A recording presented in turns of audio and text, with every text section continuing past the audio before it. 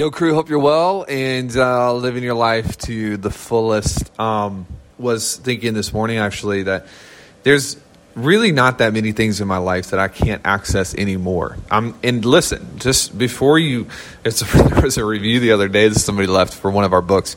They're like, man, this dude loves to brag. I'm not bragging. It's not really I'm telling you what is a straight up fact. There's probably nothing I can't access right now in my life. If you think that that's bragging, then you got issues. It's fact. Do the math, build a spreadsheet, pop it in, you'll figure it out. Anyways, but the point is that if I had known 5 or 6 years ago what I'm about to tell you in this episode, I think I could have gotten here faster.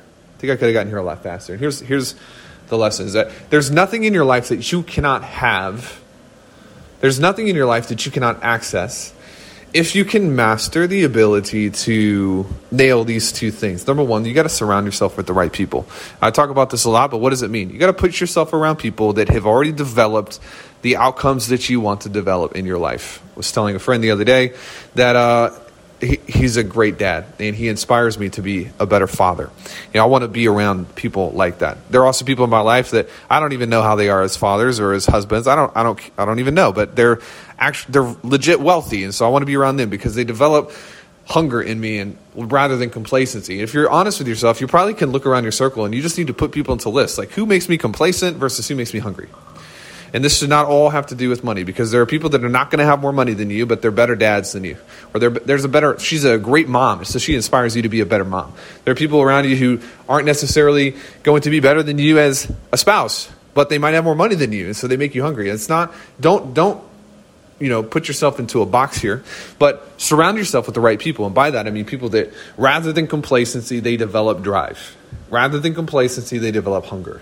Rather than complacency, you see what I'm saying? Like, you surround yourself with the right people because you're going to begin to model them, not just in their habits and their attitudes, but in their outcomes. And number two, you got to learn quickly from your mistakes. Sounds so simple. It sounds so simple that majority of people listening to this, whether now or a year from now or 10 years from now, they're going to be like, wow, T, seriously? Like, it's so simple. Yeah, seriously, it's so simple. If you look at my life, there's not much that's complicated. Some things I want to learn. Some things I want to learn from other people.